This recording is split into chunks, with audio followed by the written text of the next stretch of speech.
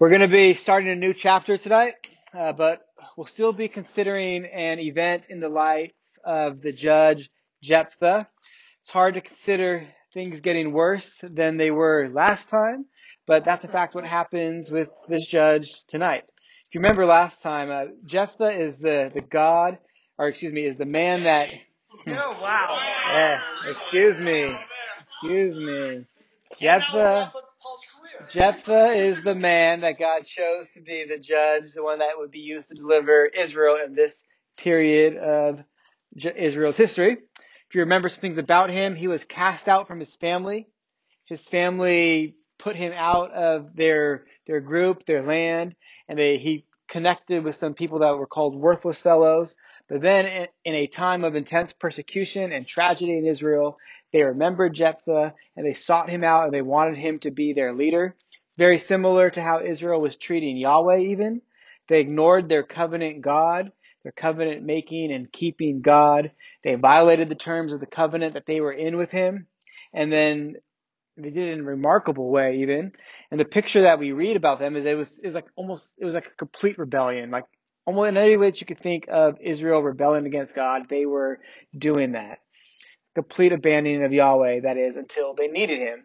And so God raises up a man that, in the calling of that man to be the judge, would once again point out how Israel has been treating Yahweh himself. And God, isn't some genie. He's not a being that exists so that we can call upon him when we want it. We've learned that lesson already in this book, especially in this session with Jephthah. God is the judge of the world. He's accomplishing his will in it. He's accomplishing his purposes in it, and he's about the business of redeeming the elect and bringing glory to his name in all things. Nor also is God like the false gods of the surrounding nations. And that's another lesson that we've learned in this account with Jephthah. Yahweh is not to be interacted with in the same way that other people worship their gods, those false gods, those so-called gods that we know are false. God has given us his word, has revealed to us how he desires to be worshipped. Now, Jephthah was a man skilled in war, apparently. He knew the history of Israel quite well, and the people wanted him back now to be their judge when they saw their need of him. But he didn't know how to worship the Lord. He treated Yahweh as the same way that the surrounding nations would also treat their so-called gods. And he ends up making this foolish and this tragic vow. The Spirit had come upon him. God was going to give deliverance to Israel through Jephthah. And just like the rest of Israel had became so accustomed to and involved with the nations around them, these pagan people, they would properly even be called heathens, that before he went out to war, he makes this vow, or he makes an unnecessary vow to the Lord. Not just unnecessary, not only did he not have to make a vow, but it was foolish and tragic and certainly evil. He promised a human sacrifice to God if God would give him victory. That's the same type of thing that the surrounding areas around Israel, these pagan nations, that they would do with their so-called gods. But our God isn't like the pagan God. Those demons are sometimes just even the figmentations of mankind's fallen and sinful desires. The true God, Yahweh, is not like them. He doesn't need a bribe. He can't be bought. We can't force his hand in any manner. In fact, the acts of worship that we offer God are our response to who he is and what he's already done for us, namely the salvation that he's purchased us with. How it is that he's redeemed us from the curse of the law. So we don't worship God to get something from him, but make no mistake, we do get something from God as we worship. He grows our faith through it. He supplies grace. He sanctifies us. But we don't worship him to get those things. We worship him because he is worthy of worship. It's not to make him owe us. He simply just, in his kindness and his mercy, blesses us in that process. But Jephthah doesn't know that, or he forgets it, I guess. And it's not just any person that comes out of his house to meet him. That was the vow, that if you give me victory in this battle, then whatever comes out of my house, I will give to you as a burnt offering. So the person that comes out of his house was his only child, a daughter, an unmarried woman without children, and Jephthah goes through with it. He kills her. He supposedly gives her to the Lord as a burnt offering. This is the compromise that Israel has made in the world. They aren't looking like the lights of the nations that they agreed to be. They are simply looking like the nations around them. And granted, many of the people in the nation of Israel, those who were in what the scriptures call the old covenant, they didn't have salvation. They weren't born again. They weren't united to Christ. So it's no surprise really that they assimilated to the world quite often, that they looked like the world quite often. They looked like the Canaanites. But we also need to think about ourselves in light of that as well.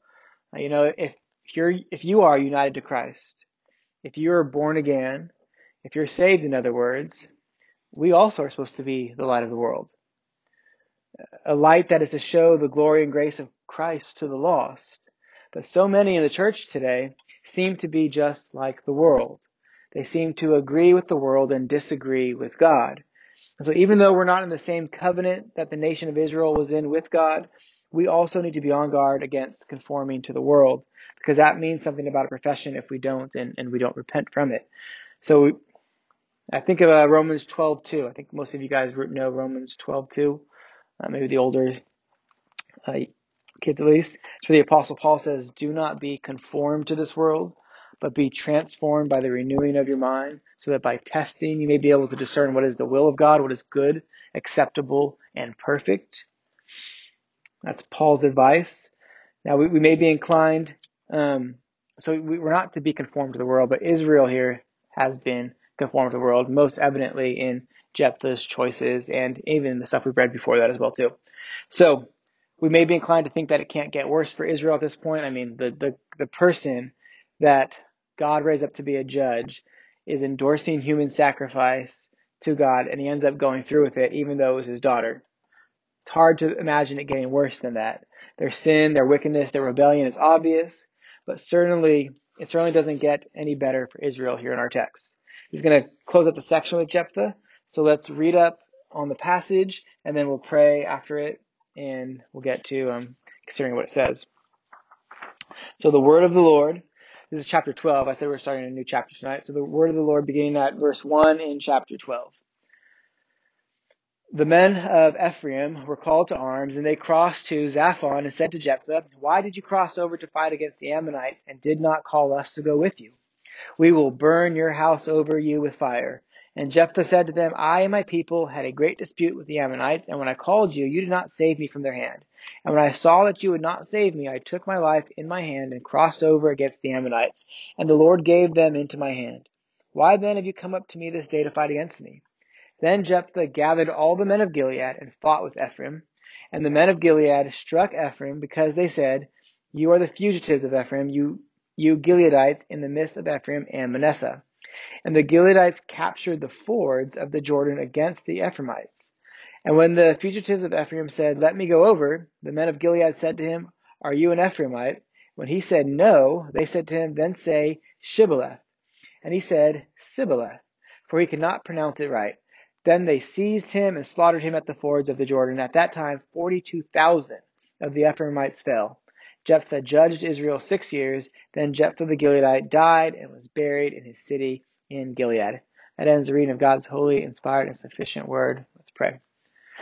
Father in heaven, we need you, and we ask, Holy Spirit, that you would give to us understanding, that we might realize how much it is that we need you. We pray that you would help us to make sense of these tragedies that we're reading, and that through them all you would reveal Christ to us. In his name we pray. Amen. Okay, so look at how chapter 12 begins. It might remind you of something that we've encountered before in this book already. This isn't the first time that we've seen the tribe of Ephraim act like that, right? It's a little more violent. A little bit more violent, so yes it was. It's the same thing though. Ephraim just needs to be all up in the funk. They need to be in the business. It's all about them. They're all about the action, but they're not involved in the action, and so they're angry. They're undone by their pride. Does anyone remember when they pulled this before? Who was the judge at the time? It was Gideon. It was Gideon. Yeah, it was Gideon. So back in chapter 8, actually. You want to look there. Let's look at it because there is a contrast between that account and this one. This is 8, verse 1 through 3. Then the men of Ephraim said to him, and the same thing. The judge, at this point Gideon, had just brought victory to Israel. And so the men of Ephraim come to him after that and say to him, "What is this you've done to us, not to call us when you went to fight against Midian?" And they accused him fiercely. And he said to them, "What have I done now in comparison with you? Is not the gleaning of the grapes of Ephraim better than the grape harvest of Abiezer? God has given into your hands the princes of Midian, Oreb and Zeb. What have I been able to do in comparison with you?" Then their anger against him subsided when he said that. So Gideon talked them down, right? They come, they accuse him fiercely, but he talked them down. Their anger subsided. He was humble, and his comments made it so that Ephraim was subdued. Their pride, actually, though, was left intact in doing that, wasn't it? Because he was kind of like, well, who am I compared to you guys? Even your grapes are so much greater. Essentially, even they were affirmed in their pride. But it's not Gideon's job to correct the pride of a tribe of Israel, though. He could have called them to repentance for it, but instead he chose a route that ended up being peaceful. That passage that tells us, like, in so much as it is up to you to live at peace with one another. Well, Gideon took that route, and the way he responded to them ended any sort of a problem that Ephraim was going to bring. Gideon made himself of no regard, and that was the end of it. But Ephraim is once again wanting to fragment Israel, and it's because of the pride of this people. Ralph Davis, in his commentary, writes, "The Ephraimites always feel they must dominate, they must control, and they must be recognized. They must dominate, they must control, they must be recognized." That's what we see happening in chapter 8. That's what we see happening here again in chapter 12. And let's not forget, too, that when you give yourself over to sin, whatever that sin may be, in this case pride, when you don't repent of it, when you continue in it, there are lasting effects and consequences for such things. I'm always grateful, actually, sometimes you hear of people share their testimony before. You know what a testimony is for a Christian? Usually, testimony just simply means that you're testifying to something God's done. But in Christian circles, often a testimony means the story of how you became a Christian. And usually people get all excited about the people who become a Christian at an older age because they've done all these really evil sins. They've lived this life that's totally contrary to the gospel and Christianity, and yet God saves them. And it is amazing that God would save people who are so wicked, especially. But I'm always more grateful and more thankful for the stories I hear of young people being saved. When I hear of people who receive Christ as Lord and Savior at a young age, because for many people who experience the blessings of knowing God and being united to Christ earlier, they are then providentially kept from increasing in gross sins. Not that everyone is ever without sin or free from sinning ever. Even people, when they get saved in middle school or high school or even younger, they still sin. Of course they do. God seems to allow sin to remain in our lives, actually, so that it may humble us, that he may persevere us through it, causing us to remember the gospel and be thankful forever for his righteousness through Christ throughout the remainder of our Christian life. Serves to humble us and forces us to have our focus set on Christ, the sin that remains in our life. But often when a person who was saved at a young age, they are kept from committing great or tragic sins. This is why, in part, why parents usually pray for their children to receive Christ at a young age. It's a good prayer that parents should be praying for their kids, because as you go on sinning, sin increases. I mean, nobody just starts off murdering people, right? Nobody just starts doing that. It builds up to that. Think of it, we saw that with the flood in Noah, right? Man increased on the land, and so did sin. It becomes easier to sin as you live a life of sin, and the way you sin becomes more severe when sin is left unchecked. It's helpful to think of this in light of what the Bible talks about with our human consciences, actually. Y'all know what a conscience is, I hope. We had to kind of define it in our small group. It's not something physical that you could touch. Right? If you think of what makes up a human nature, what makes up a person, there's some debate upon this, but I would say that people are made up of two parts. You're made up of of physical and spiritual things. So physical, you have a body, you have a heart that beats, that muscle in your chest, a brain. These are part of your humanity. It's part of your human nature that is physical. And then you also have that part of you which is spiritual, or so you have like a soul, a conscience, a will, those things that you can't touch, you can't grab, you can't draw a picture of it, but you know it exists. So if you would be technical, you call it like a man is a bipart being, bipart division of man.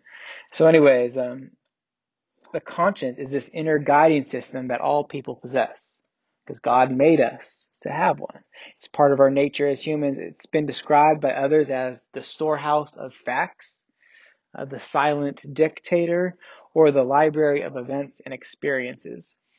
Conscience it's the heart of man, not the muscle of the heart, but it's that location in a person that has on it what Romans 2:15 says, the work of the law.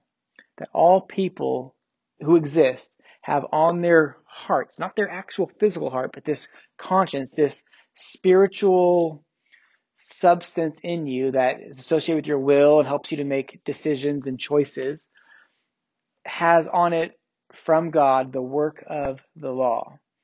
If a person is not saved, that's what it's on there, the work of the law. So like even people who aren't saved know the difference usually between right and wrong. People who aren't saved love even, right? Not that these things are pleasing to God, because nothing is pleasing to God apart from faith. But they know those things because of their conscience. They are moral agents because of it.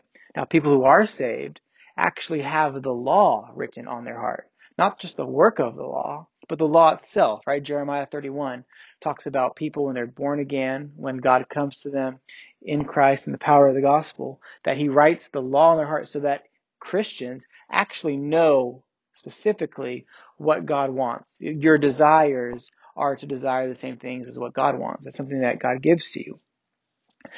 So people are these moral agents, either saved or unsaved. You're still this moral agent because you have a conscience. The conscience instructs us as to what is right and wrong, and Scripture actually reveals that the conscience can change.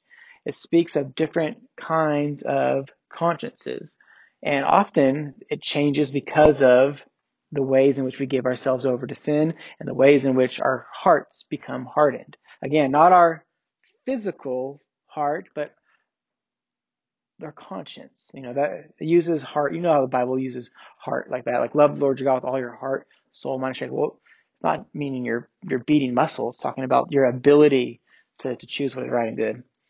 So I'm just going to go through these kind of quickly for the sake of time, and not read the verses that are supporting them. But I got this from Pastor Jesse Castand actually. But as we go through these different types of consciences, the Bible talks about 6 different types of consciences. Be thinking, is this my conscience? Be thinking like, or is this a conscience that I want to have? Or is this a conscience I don't want to have? Now, these are all, everybody has a conscience, but they could be described differently, right? There's different descriptions that you can use as for a person's conscience. So the Bible again talks about 6 of them. Even be thinking about which are ones that you wouldn't want to have, okay? So the first one, we call it the good conscience. This is the conscience that is informed by the truth. And this is like basically Acts 23:1, 1 Timothy 1:19. So this is a conscience that is informed by the truth. It knows God, responds to events and situations with a real sense of responsibility before God. He or she strives to be honest, aware that they must meet God on his terms. This person is not seeking perfection, but they're seeking honesty. This is a conscience that is good, a conscience that is useful to you, a conscience that, if you see something bad happening, you identify it as bad. You're not confused about it being bad. Whereas today in our world, we have all sorts of different opinions about what's bad and good. Well, God's word is the guide for us as to what's actually good or bad. And the person with a good conscience would affirm what is good according to God's standards, not according to whatever the world is thinking. Closely related to it is what the Bible calls a pure conscience. So Hebrews 9:14, 2 Timothy 1:3. This is the conscience that has applied to it the atonement of Christ. It has felt the power of forgiveness, and it knows the virtue of continually, washing in the blood of Christ, of remembering the gospel, in other words, so as to maintain a true heart in approaching the living God by faith in all that Christ is for them all the time. So really, I mean, are you aware of your need for God and your dependence upon Him for salvation? Are you aware of the reality that you are a sinner and that Christ lived a holy life and went to the cross there to die for sin, that He didn't commit any sin, to die for the sin that you had committed? That's the understanding that a pure conscience has. This is the one who knows what God requires and will not neglect the sanctifying grace from God for any other means of acceptance. The person with a clear conscience isn't trying to get right with God by doing good works. They know that they're right with God based upon the merits of Christ only, what Jesus has done, not what they do. And it's easy to get confused as a Christian about that even.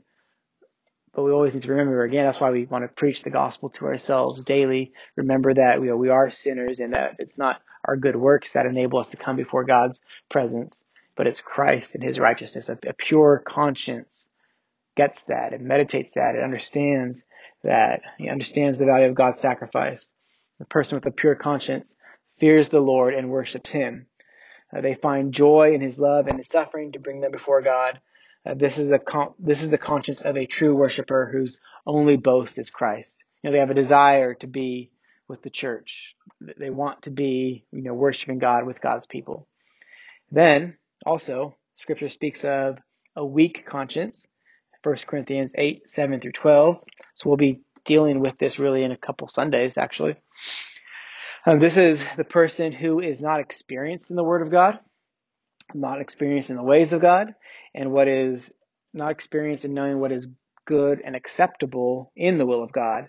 They often operate out of fear, out of ignorance, out of superstition, and out of feeling, out of affections.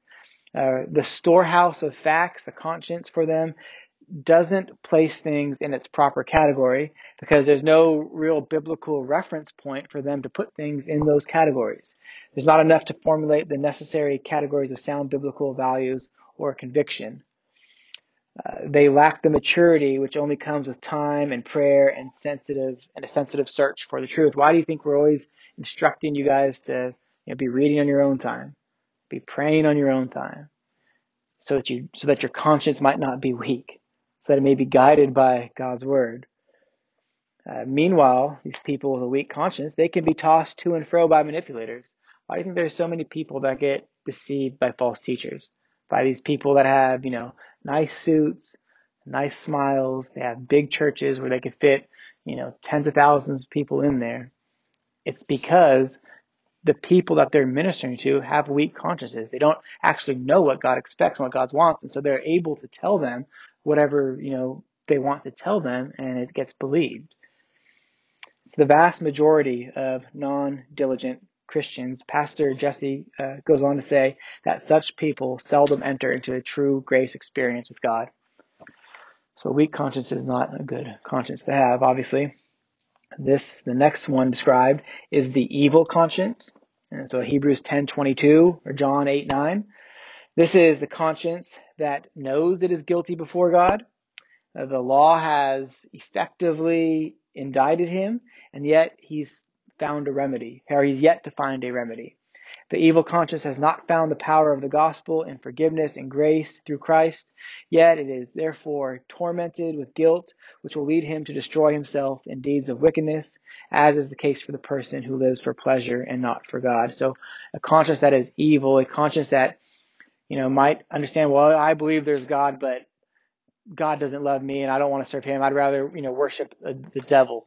You have like those churches of Satan, like they're so random, right? Like why would anybody go to a church, the Church of Satan, but it's this big legitimate organization? Well, it's because their consciences are evil. They recognize Satan ever done for that? Nothing, right? They recognize that the God who is God exists. They just reject him. An evil conscience. Then there's the defiled conscience, Titus 1:5, Romans 1:2, or 1:24 to 32. If you're familiar with Romans 1, And it talks about the wickedness of man, how God gives mankind over into all this sorts of wickedness because they desire it. Well, it's because they have what's called a defiled conscience. This is the conscience that lives comfortably with perversion, with self-pleasure, with carnal gratification. It is an earthly mindset which accepts all kinds of wickedness and feels no need to embrace a right standing with God. It will justify every evil deed and doctrine as long as it serves the individual who's holding to it. If it feels good, then it's enough. Why are so many of these negative? That's a good observation. More of these are negative, right? We think of the problem of sin and the vastness of it. We're really not surprised, right? Because there's only one. Like two consciences. There's only one right way to be right with God, right? It's through Christ. But the ways in which we can sin are many. The ways in which we can go astray are many. The road to righteousness is small. That's a good point, right? Yeah, the road, there's two roads Jesus talks about. The road of righteousness, the path to Christ is narrow. The gate is narrow. Few find it.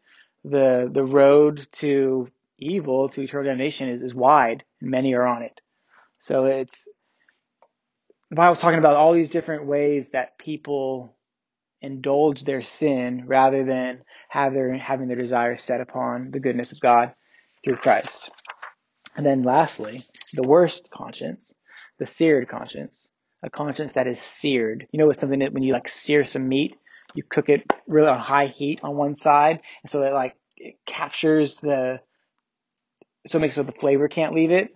Or if you sear it's like you get burned, it's burned so it loses feeling. This is the last kind of conscience that Scripture describes, and it's the conscience at its hardest point. It's essentially useless in making true moral assessments to the mind. It's people who are beyond feeling. They're past feeling. People who can function without guilt, without moral alarm or true justice. It is the epitome of selfishness. It is a person who calls evil good and what is good evil. If you think of how can there be mass murderers? Don't they feel bad about killing all these people? They have a conscience, just like everybody else. They're made in God's image. But they have indulged sin so much in their lives that their conscience is seared. And so they're beyond feeling. They don't have remorse unless God, comes and changes that. And that's the good thing about the gospel as well, too. Even if most of these categories of conscience are bad, none of them are beyond God's grace from God's point of view. God can change anyone at any of these points. And even though these are nice little tidy categories, experience would actually say that most people aren't just caught up in one of them. I can't say, Malcolm, he's a seared conscience. They could be partly that in one area and then partly in another, and maybe two others, for example, as well too. So maybe think like this. You can have maybe your conscience could be seared when it comes to the topic of abortion. Right? You could say, oh no, abortion is fine. I think a woman should be able to do that. It's a woman's choice. It's her rights. You're totally blind to the reality that that's a baby that's being killed. And so in that regard, your conscience is seared, but you would never steal a car or something like that. You would think that's wrong. It seems silly, right? Oh, well, why don't you just steal a car if you don't care about murdering somebody in the womb? But the reality is that you can have parts of your conscience that are maybe at different levels at different times. The point, though, is that exposure to sin, living in sin, embracing sin, not repenting of sin will damage your conscience so that eventually you do more wicked with less guilt because your conscience is damaged. So look back at Judges chapter 12. It's been some years since the people of Ephraim have interacted with Gideon, and we know that since those years, Israel as a whole have drifted away from God. They're doing more evil, increasing in evil. God's mercy has still been available to them. And notice, though, how Ephraim's pride displays itself now. They had pride before. It still exists now, but it's worse. They're so mad that not only are they asking, why did you not let us share in your victory, essentially, but now they also threaten his life.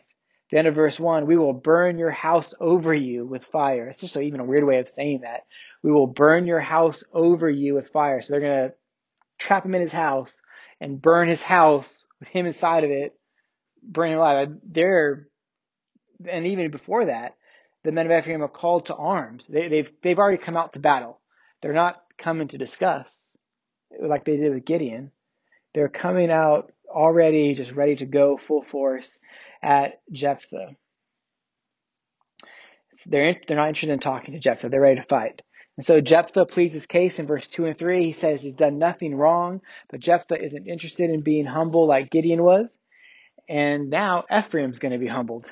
The proud is going to fall. Certainly God has a hand in humbling Ephraim. At this point, he's providentially working these things to the counsel of his will. But this humbling is going to come at the expense of more wickedness from Jephthah. You see, the judge's job, or maybe say one of the results of his job in delivering the nation of Israel, was to bring unity and harmony to the people, to bring peace. But we don't see that here. He's just, he's defeated the Ammonites. And so now there should come this time of rest, this time of peace. But instead we see the opposite. We see instead of unity, there's a deadly division. And so in verse 4, we read that Jephthah and the men of Gilead go to war with Ephraim. This isn't Israel versus the pagan nations. This is Israel versus Israel. There's no unity here. Even worse, Jephthah and his men prey upon a cultural difference rather than seeing to it that the peace would be restored to the land. They soak the land with the blood of the Ephraimites instead. Look what they do. They end up capturing the fords of the Jordan, which we read here in verse 5. And what that means is that the Ephraimites can't retreat now. Like even though they're being beat, because now that Jephthah and the Gileadites have captured, they took these posts on the banks of the Jordan as operating bases for them. The Ephraimites can't get back to the land where they live. So they're not, Jephthah isn't even showing grace and mercy to the people of the Lord, who were in the wrong in the first place, of course, but now he's giving them no escape even. And so when the fugitives from Ephraim tried to go back home, they had to say a certain word. It's the word shibboleth. It's a weird word, right? But it means an ear of corn. That's all it means. It just means like an ear of corn. And the people of Ephraim say it different than the people of Gilead. They say Sibboleth. They drop the H. And the cultural dialect is different. It's common today. Even we have that same sort of thing. That same difference happens here in the United States. We have some words in English here in California that people in different states say differently. And maybe you've heard of like potato or potato, for example. Like they're spelled the same way, but people say it differently. I've heard that on the West Coast, and maybe this will be different for some of you guys, I don't know, but caramel, like that gooey candy, caramel on the East Coast. So most people on the East Coast call it caramel. In the West and on the Midwest, it's caramel. So, yeah, all sorts of types of stuff like that. Almonds. What are almonds? Almonds. They're almonds. People say it weird. So Jephthah and his men use this cultural difference to end up killing a total of 42,000 Ephraimites at the end of the all. No unity, just more death. And it's interesting how it ends as well. Telling is maybe a better word than interesting, because it's a sad note. We read verse 7, Jephthah judged Israel 6 years. Then Jephthah the Gileadite died and was buried in his city in Gilead. It's what's not mentioned that's important. Now flip back to chapter 8, verse 28. So back to Gideon's account. 8:28. This is when Gideon had victory over the Midianites. It says, so Midian was subdued before the people of Israel, and they raised their heads no more, and the land had rest 40 years in the days of Gideon. If you have a pen or a pencil and you underline stuff in your Bible, you could underline that part that says, and the land had rest 40 years. Because that's the last time that we're going to read that in the book of Judges. That's the last time that the land had rest at the end of the deliverance cycle. That's the last time that we read that. From there on out, the cycle continues, but the concept of the land having no rest It no longer appears. And certainly think of what happened with Abimelech after Gideon. That was a train wreck. That was a big mess. There was no rest. We don't read of rest with those two judges that we didn't get much info on. And here at the end of Jephthah's life, there's turmoil and war. There's bloodshed. The cycle that I mentioned in our introduction to this series, the sermon series, which was like 33 sermons ago, the cycle isn't quite accurate. If you remember, we talked about there being this general cycle in Judges where you have rebellion, repentance, rescue, and then rest. It's not quite accurate. Generally speaking, it's true, but it's not quite specifically accurate. I mean, there is rebellion, and God's going to raise a judge, and then there's deliverance, and then there's the time after the deliverance before the next act of rebellion that Israel commits starts up. But the time after that deliverance is not always noted as a time of rest. The last time it's noted as a time of rest is with Gideon. Ralph Davis in his commentary says this. He says, contrary to some, Judges do not follow a recurring cycle of rebellion, repentance, rescue, and rest. That's too simplistic. When you really consider the text, he continues on, he says, but it charts the progressive disintegration of a people who will not serve the God who saves them. That's what we've been seeing. It's been getting worse in Judges, hasn't it? This reminds us, though, friends, that there is a judge who was raised up by God, though, that does provide us rest, who does bring unity. Yahweh's deliverance of his people in this account has been overshadowed by idolatrous worship. Remember, on the behalf of Jephthah offering a person for a sacrifice. It's been overshadowed by stubborn pride, Ephraim. And so what we should be thinking is that if we desire salvation from our problems, we need to seek it from one that's greater than Jephthah, and one that's greater than any of the judges that are named in this book, and one that's greater than anything that we might think deliver us from our problems here today, whether it's our parents, whether it's our bosses, our jobs, whatever it is that you might think is going to be savior to you. We need one greater. Jesus worshiped God properly all the time. Never once did he syncretize with the world and culture around him to worship his Father. Remember, he went to the temple and he cleansed it because there were people in there worshiping Yahweh falsely. And he overthrew the money tables and he chased out those who were buying and selling. He didn't divide God's people. He showed mercy on sinners and united us to himself. Ephesians 2:18-22 says, for through him we both, and we means both Jew and Gentile. If you divide all the people up in the world into two categories, in that time period, it would be common to divide people into the category of Jew and Gentile. But Paul writes, through him we both have access in one spirit to the Father. So then you are no longer strangers and aliens, but you are fellow citizens with the saints and members of the household of God. See, there's unity. He provides unity for us, built on the foundation of the apostles and prophets, Christ Jesus himself being the cornerstone, in whom the whole structure, being joined together, grows into a holy temple in the Lord. In him you are also being built together into a dwelling place for God by the Spirit. You see, the judges in the book of Judges can't bring that kind of unity. They never can. Nothing else in our life will bring that kind of unity as well. Only Christ can bring that kind of unity. That's the sort of deliverance that Christ brings. We see these judges and how God uses them. He certainly does use them. But at the end of the day, they're like us. They're flawed. They need salvation themselves. And so we look to Christ. He's all we need, and he should be our only boast. So let's pray. Father in heaven, it's hard seeing the tragedy that we do in this book of Judges, but we know, Lord, that our lives aren't truly all that much different. There is tragedy among us today. There is gross sin. There is much disunity. There is massive issues with pride. And Lord, we know that the only hope that we have against all of these things is your gospel. We pray that you would help us to have a great confidence in your gospel to do the work that only it can do. We pray that you would save all of us, that you would save our friends, our families, that you would help us to care about the things that you care about, Lord. Don't help us, for Christ's glory's sake, to not have a conscience that is hardened because of sin. Help us to have a pure conscience and a good conscience, so that we might honor you and glorify you, for you are worthy of all worship and all praise. To you be glory. In Christ's name we pray. Amen.